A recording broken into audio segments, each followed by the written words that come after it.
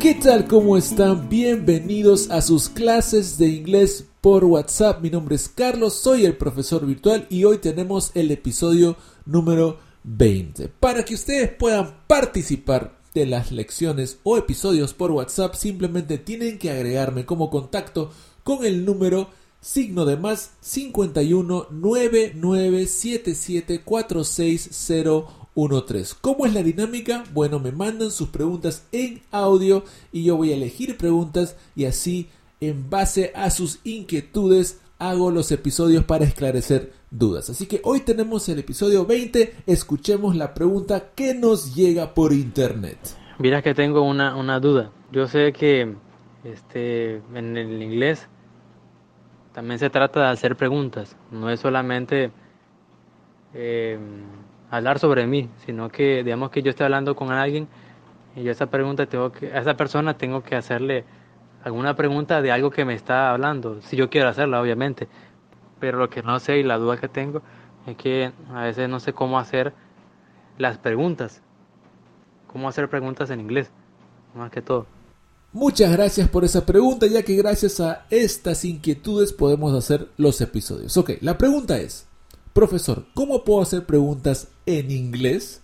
Pareciera una pregunta sencilla de responder, pero no es así, porque sí sé a dónde va nuestro amigo. Y déjenme explicarle cuál es el problema acá. Ok, cuando ustedes entran y comienzan un curso, digamos en una institución, en una academia, o también por cuenta propia, ¿no se han dado cuenta que se acostumbra mucho a responder? Que en el aula de clase nos acostumbramos a gramaticalmente saber cómo responder. Por ejemplo, ¿no? Si te preguntan where do you work, ya te han dado el verbo work y sabes que está el do, entonces dices I work. Si te dicen where do you live, I live. Si es otro tiempo te dicen what are you going to do, I'm going to study. Si te preguntan con can, what can you play, I can play the guitar. Entonces muchos alumnos se mecanizan, lo hacen en una forma muy robotizada y ya saben cómo responder porque simplemente responden a lo que le están preguntando directamente y a veces no se dan cuenta, pero no están haciendo una conversación, sino simplemente están intentando pasar un examen o simplemente pasar a la siguiente unidad. Entonces no se dan cuenta, pero cuando ustedes van a la vida real, de repente dicen, uy, ahora sí, estoy en preintermedio, quiero ver cómo converso, viene un británico, un americano, una persona que habla inglés y no pueden hacer preguntas, no hay una conversación, no hay fluidez, se cae y se sienten frustrados y de pronto dicen, uy, ¿qué pasó? ¿Qué pasó con mi nivel de inglés? Bueno, lo que pasó es que no están practicando. Mira, cuando ustedes responden a preguntas, cuando alguien le pregunta, where do you live? How long have you been working there? What are you going to do tomorrow? ¿Quién está haciendo la creatividad? ¿El que pregunta o el que responde? El que pregunta. Y debería ser de ambos lados. Es decir, cuando uno pregunta, tú respondes y también quizás en algún momento tú quieras también hacerle preguntas, pero de una manera natural. Lamentablemente hay muchos alumnos que llegan a mí y me dicen, profesor, tengo un nivel de intermedio. Ok, vamos a conversar. Y se quedan callados. No saben qué decir. Están esperando que los interrogue. Eso no es una conversación, eso no es saber hablar inglés, eso es simplemente que ustedes se han acostumbrado a responder. ¿Y por qué pasa esto? Bueno, el inglés es un negocio, el inglés trae mucho dinero, yo también por supuesto gano en inglés, así que no puedo quejar ahí, no voy a ser hipócrita porque es lo que hago, pero a veces los profesores y los institutos saben esto y saben que el hacer preguntas, toma tiempo, quita tiempo, requiere el uso de muchos recursos. Las aulas a veces son muy grandes, llenos de estudiantes. Imagínense cómo pueden practicar hacer preguntas si hay tantas personas. Hay formas, hay métodos, pero a veces por falta de tiempo no se implementan. Y yo sé eso porque he estado en muchos institutos. Entonces no hay tiempo para practicar y también lamentablemente el profesor a veces, así como ustedes quieren pasar exámenes, el profesor quiere ganar un dinero y no se preocupa realmente con darle quizás los recursos para que ustedes puedan practicar en casa, entre los alumnos mismos, que salgan, que vayan a internet, etcétera. Así que sí hay formas de practicar, pero lamentablemente esto no pasa muchas veces y por eso es que nos sentimos que algo falta cuando queremos hablar. Entonces lo que tienen que hacer es practicar preguntas y intentar hacer esto en casa, quizás también llevarlos al aula, menciónenlo a sus profesores, practíquenlo con sus compañeros, ¿ok? Así que para poder ayudarles voy a entregarles algunos tips. Vayamos a la clase escrita. Recuerden que cada episodio viene con una clase escrita. Todos los episodios están en línea en inglesaudio.com,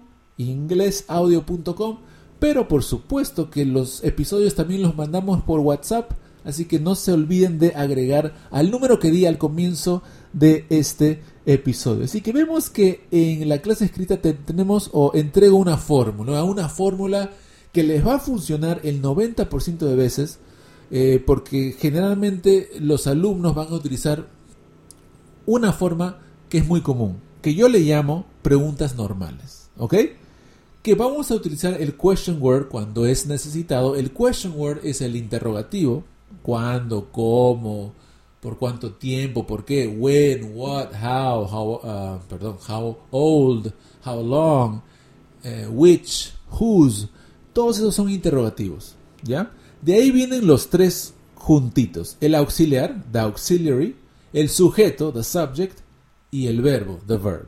Y de ahí el complemento. Este va a ser la fórmula que más van a usar, y voy a dar un ejemplo. Por ejemplo, en present simple, queremos preguntar dónde vive alguien.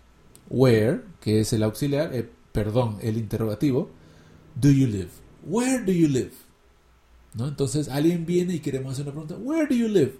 Lamentablemente muchas personas, como no practican esto, cuando quieren hacer una pregunta ¿dónde vives?, sale esto: Where live you? Where you live? No tienen la capacidad o la habilidad aún de decir o usar correctamente el auxiliar, sujeto y verbo, que es el corazón de la pregunta. Where do you live? Where do you live? Where do you live? Y si se cambia a dónde vive ella, where does she live? Where does she live? Where does she live? Y si se cambia a dónde vive él, where does he live? Where does he live? Ahora, de ahí yo en mis clases les enseño a los alumnos que hay una unión de sonidos, ¿no? Does he live? El gringo nunca te va a decir where does he live? Te va a decir where does he live? Where does he live? Entonces se une el sonido del auxiliar con el sujeto. Where does he live? Does he live? Ahora, todos mis ejemplos ahorita dicen: ay, profesor, pero ese ejemplo es de presente, es muy fácil. Bueno, cambiemos a... he escrito algunos ejemplos. El número 2 es un ejemplo del present perfect continuous, que es how long has he been studying English, que se entiende como hace cuánto que estudia inglés, o hace cuánto estás estudiando inglés. Recuerden que la traducción no va a ser exactamente igual gramaticalmente. Recuerden que en inglés, para algo que ha empezado en el pasado y continúa en el presente, utilizamos present perfect o present perfect continuous. En español no. En todo caso, no quiero hacer de esta clase una clase gramatical de tiempos verbales, pero se diría así: How long has he been studying English? How long es tu interrogativo, your question word. Has, en este caso, es el auxiliar, the auxiliary. He es el sujeto. Been living es tu verbo o tu verbo frase. ¿Ok? Been studying, been cooking, been teaching. Si me preguntan a mí hace cuánto que enseño, how long have you been studying? Si me preguntan hace cuánto que vivo aquí, how long have you been living? Y así la fórmula nunca va a cambiar. Recuerden, para preguntas normales. Una pregunta en pasado. Ahora, hemos dicho que tanto el question word, el interrogativo, como el complemento son opcionales. A veces sí, a veces no, depende de qué quieren preguntar. Cuando no hay interrogativo, entonces la respuesta que están buscando es de sí o no. Por ejemplo, number 3, queremos preguntar a alguien un pasado, si almorzó. El verbo almorzar es have lunch. Entonces la pregunta sería: Did you have lunch? Did you have lunch? No hay interrogativo y no hay complemento. Did you have lunch? Ok, muchos van a decir have lunch. No. Siempre auxiliar, sujeto y verbo va a ser el corazón de tu pregunta.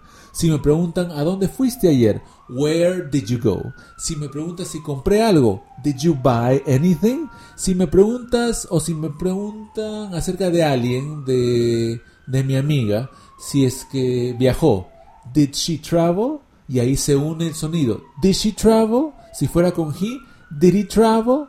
etcétera, etcétera, ¿ok?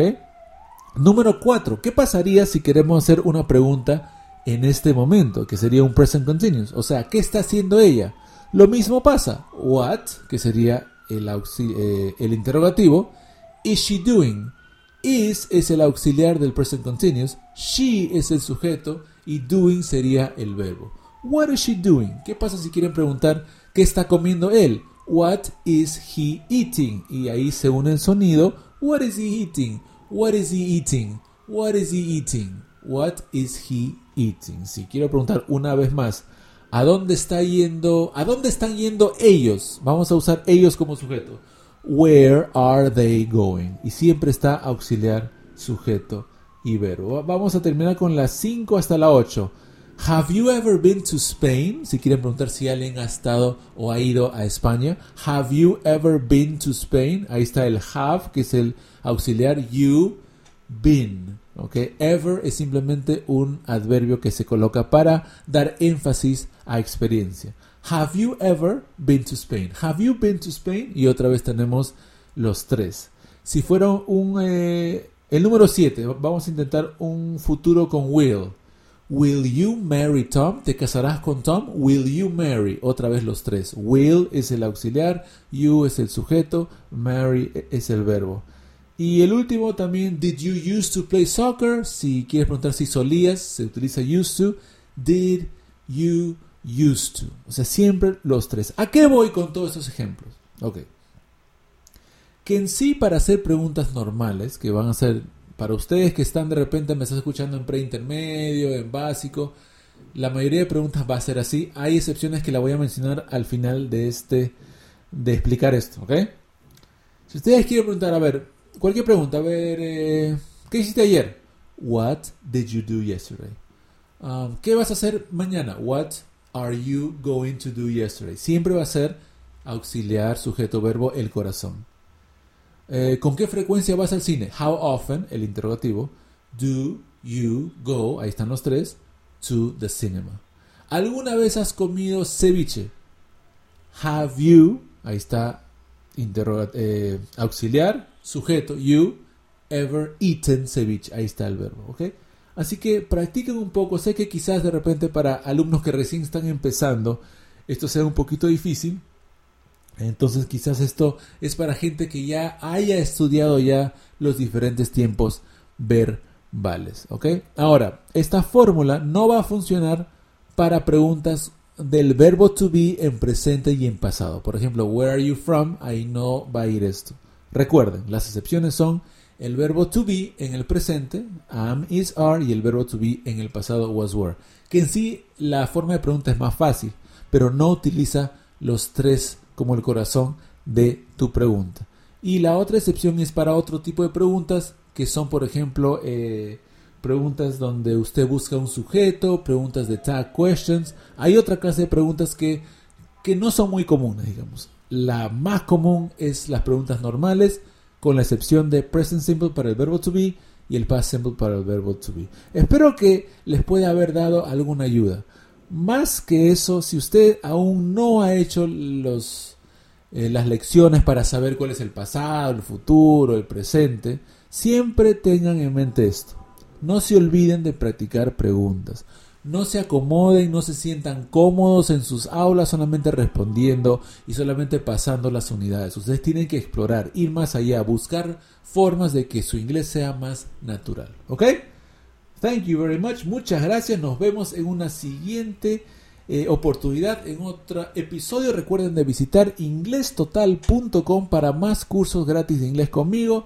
Y por supuesto, si tienen cualquier pregunta, a contacto@inglestotal.com. Y también recuerden de apoyarnos a través de Facebook y Twitter y compartan estas lecciones para que llegue a más gente. Muchas gracias.